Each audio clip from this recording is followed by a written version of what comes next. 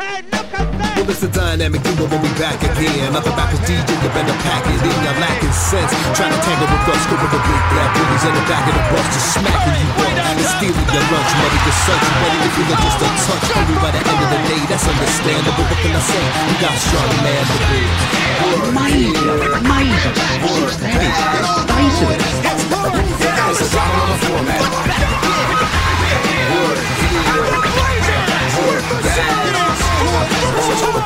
It's a dollar on the format.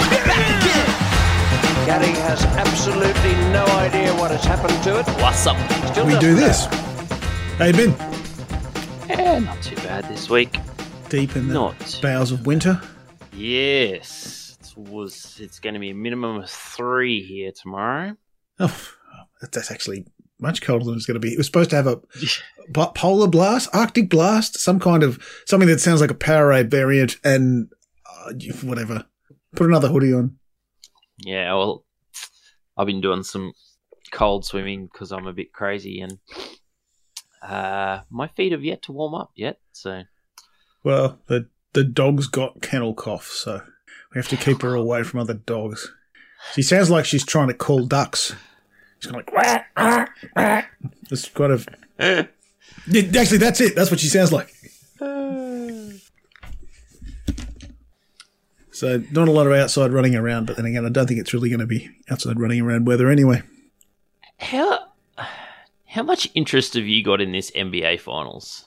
I'm strangely disengaged, and I was thinking about it today when you sent me that message about the Suns, and I don't know whether it's just that I can't figure out why my team completely shit the bed. So the message I sent Bezo today, folks, was the story by The Athletic that revealed that through Game 6 and 7, when the Suns mysteriously just shut the bed, they were hiding, allegedly, a raft of COVID cases in their playing staff and coaching staff.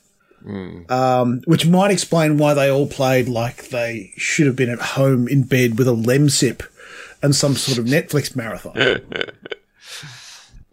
Well, DeAndre Ayton would have been at home firing up Call of Duty or whatever. He would not have changed what he does under any circumstances. He would have had the headset on. He would have been calling people a whole bunch of slurs. Look, the funny thing is I can't remember who it was. Might have been Havastray. Someone was basically saying the Suns deep down in their bones just don't believe a centre should be getting $30 million a year. And it's like, yeah, no shit. That's why we all said, don't draft a centre as your number one pick. It's almost like, well, I was going to say, it's almost like that's because a centre should never earn that much money, but we live in a world that has... 2 of them. Yes, Joel Embiid and the floating loaf of bread from Serbia.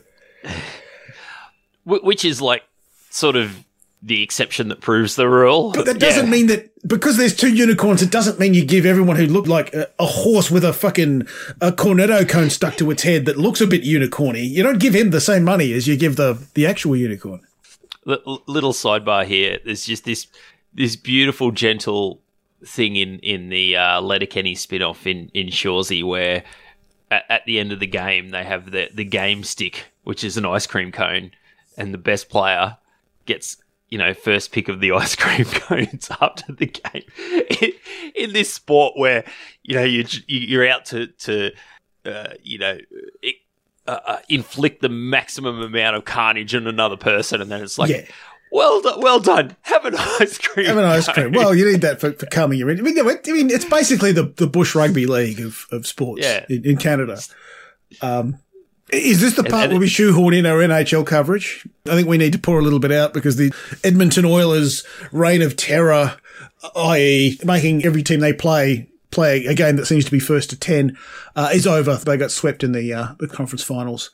I think the final game was 6-5 in overtime, which is a baseball score. Look, is there a chance that Dolan could be a successful owner? That's all I'm worried about. I'm really worried about that too, because the reigning champions of the last 2 years are the Tampa Bay, I almost said Buccaneers, Tampa Bay Lightning, but they sucked this year. They finished like 8th, and they actually played. They were no good at all. Not a bit 8th, but they certainly weren't that good. But now they're playing the only successful team that Jim Dolan has ever been anywhere near. And I'm not counting the road crew for JD and the Straight Shot.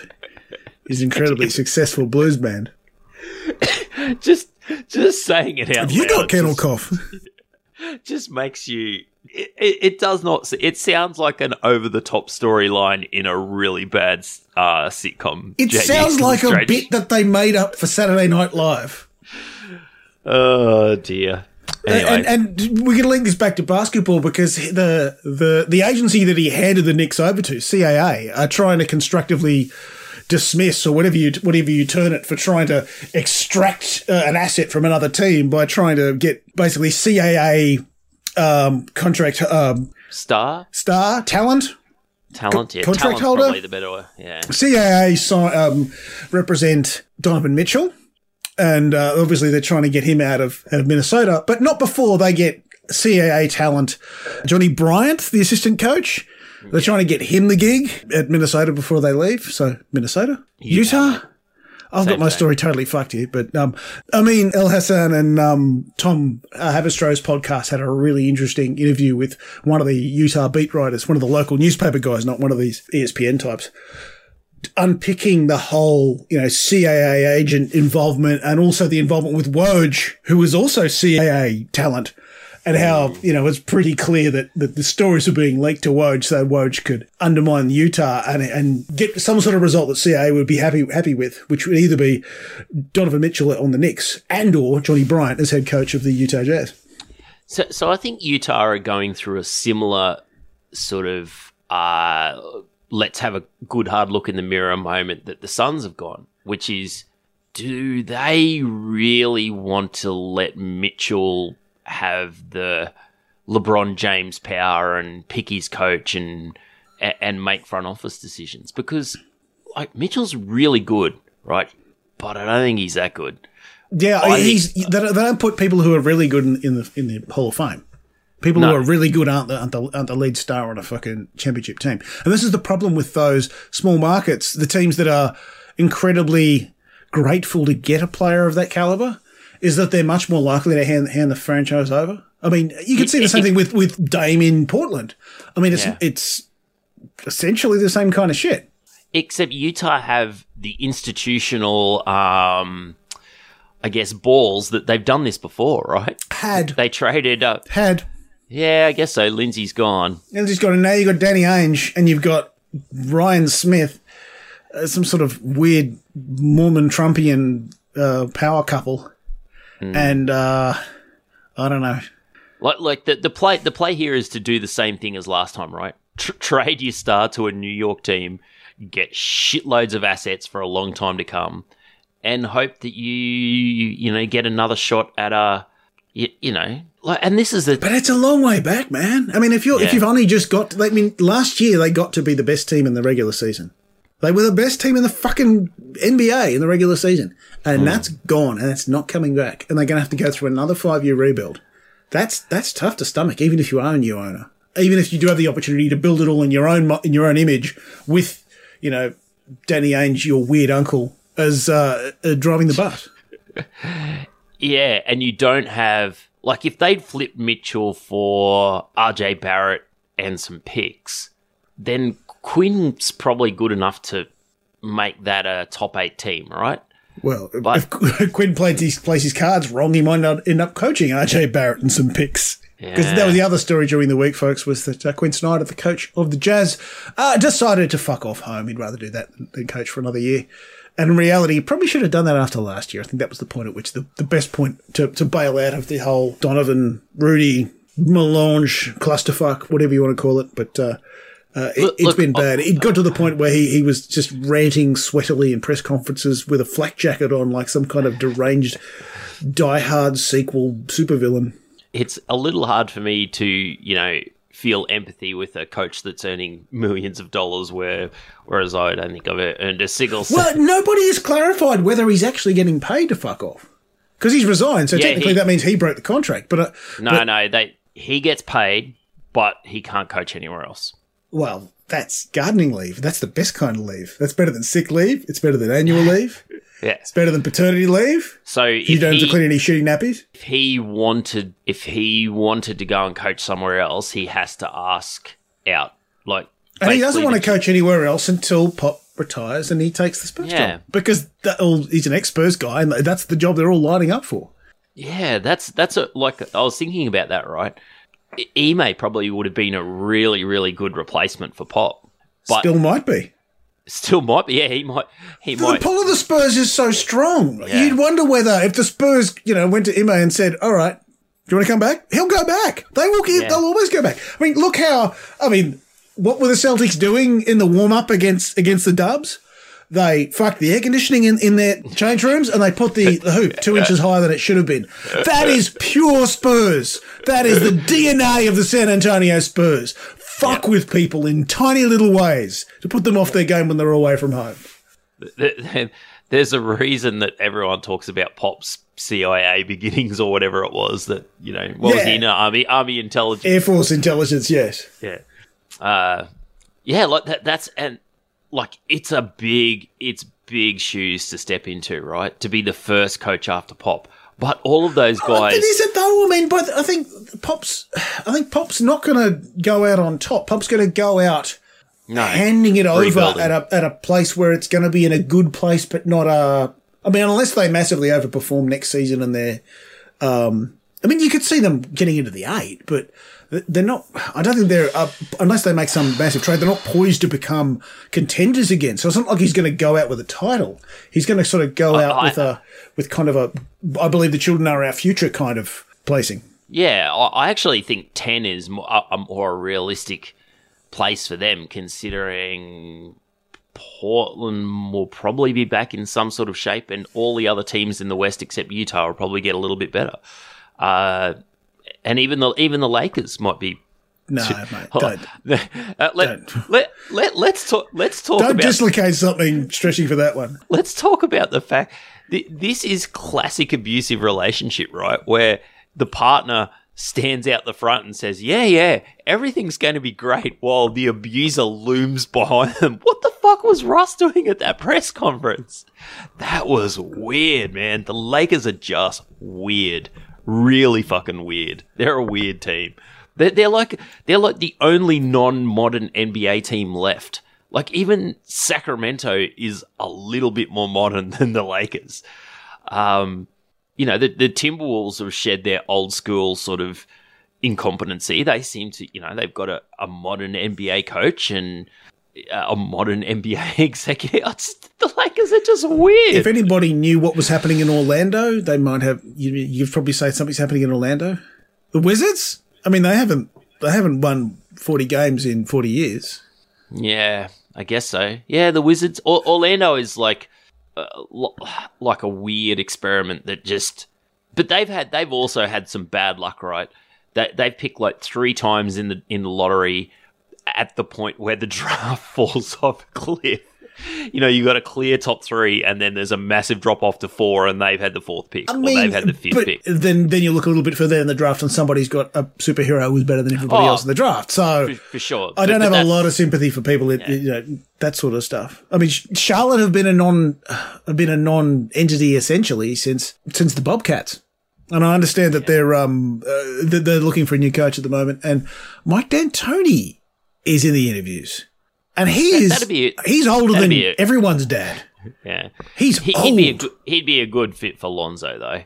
He would, but it kind of makes. I've sort of 2 thoughts about that. One, obviously, he's fucking old, and I thought he was over. It was over for coaching. Yeah, I thought he was like a consultant. And B, he obviously doesn't think Doc's going anywhere. He obviously doesn't think this much talked about idea that he's going to be airdropped in to replace Doc is going to be a thing, unless he's just interviewing for for something to do, keep him off the golf course. Is he in the Bruce Willis, I've got some gambling debts and need to pay some bills stage of his career? That's Phil Mickelson. Unfortunately, Bruce Willis has a debilitating neurological disorder and is, dying in front of us. So he's trying to rack up as much money as he can before he can no longer work. But Phil Mickelson's the guy you're thinking of, in terms of, I'm going to do deals with the worst people in the fucking world, and I'm going to look like my fucking eyelids have been pinned open with a staple gun, because I have hideous gambling debts. that I need to feed. Quite what Greg Norman's fucking excuse for being involved, apart from I was going to say heinous ego and massive narcissism. I'm not quite sure. I thought when you said the worst people in the world, I thought you were talking about Greg Norman. I mean, it goes as much, yes. And so concludes our golf coverage forever. I did see a headline on one sports opinion piece, like, the fight for the soul of golf. And I'm like, the fucking what? Golf has a soul? Yeah, that's kind of my point.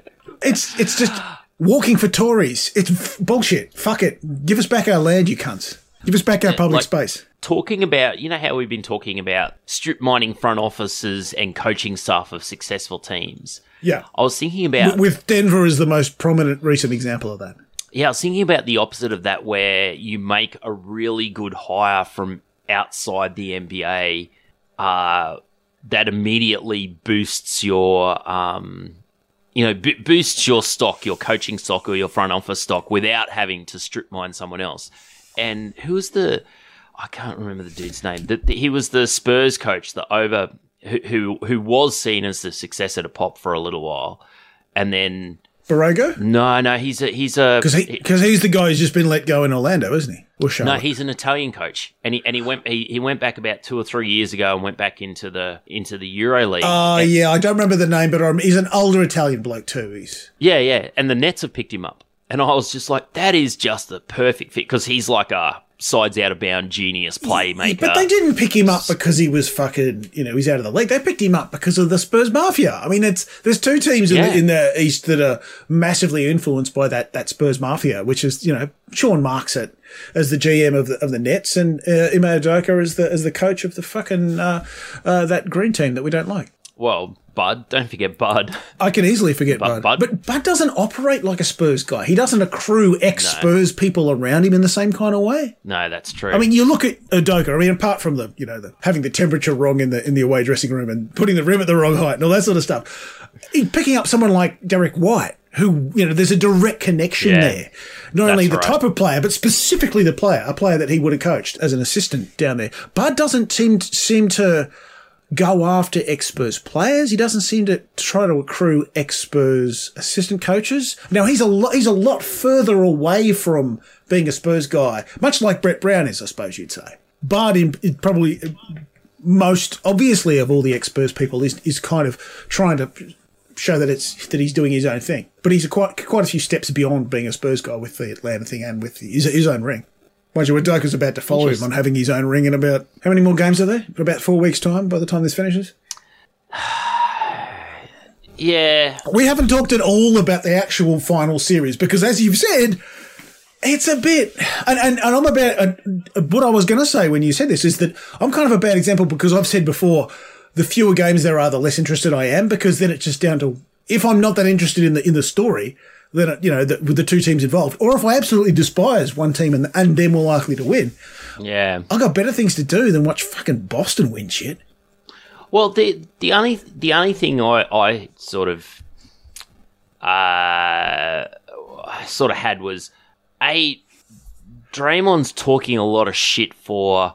Like, I know he got a lot of credit for that game too, but that game too was Curry. Curry won that game, not Draymond. And Draymond was shit in game 1 and he was shit in game 3. Game 3. And I sort of wonder whether, this galaxy brain of we're going to extend our window Spurs-like, would one more really top-level player to help Steph in some of these moments push them over the edge? Because their first-round picks have disappeared, We're not seeing those guys in meaningful minutes. They're not cooked. They're not cooked just in the right terms. They're not ready. They're not mature enough. They're not fully baked. Yes. Cooked is probably more a description of Draymond, given that every second game he turns in an absolute stinker. But one of the issues they have is that, they have rolled out the nearest lineup to the death lineup from 2016 that they can. It's a small, shooty, all that kind of lineup. And it's been getting cooked. Because the problem was, the thing about the death lineup was that what it gave you, this is the lineup that was Draymond at the 5, which made everybody else on the court smaller and more skilled than everyone else they were playing against. Whether it was, LeBron's Cavs or the Rockets or the Clippers or whoever it was. The problem they have now is that When they go small, they don't have that two fucking advantages that they need for the death lineup to work, whatever they call it, the pool party now. They're not more skilled and they're not faster than the opposition because Boston have a whole bunch of larger men who are as fast and as skilled as their small lineup. And that's why they're getting fucking cooked on the times when they're not shooting shitloads of fucking threes and Jason Tatum shitting the bed, as in game 2. The other thing, though, I think Draymond did was, like, his brutally honest assessment of the referees at the game 2. Like, I was sure that was going to come back and bite him in the ass. I was sure he was going to get double technical. And it wasn't that so much. No, but Steph Steph almost got fouled out. Well, here's what happened, right? Steph had 4 fouls. Yeah. Draymond had 4 fouls. Clay had 4 fouls. I think Gary Payton Jr. had 4 fouls. Do you know how many Marcus Smart had at the end of the third quarter? 1 foul. Now, didn't we say that about game 1 last week? That the entire starting fucking Celtics didn't have any fouls on them? You watch Marcus Smart defend Steph, right? One of the most mobile players going around. And it's impossible not to foul him at least 2 or 3 times in a half. It's just not possible. Yeah. And it's like, Draymond, all you've done is, consciously or unconsciously, the refs are going to give... And if Smart can get away with that stuff, a la Chris Paul style, it just makes Steph's job harder than what it is.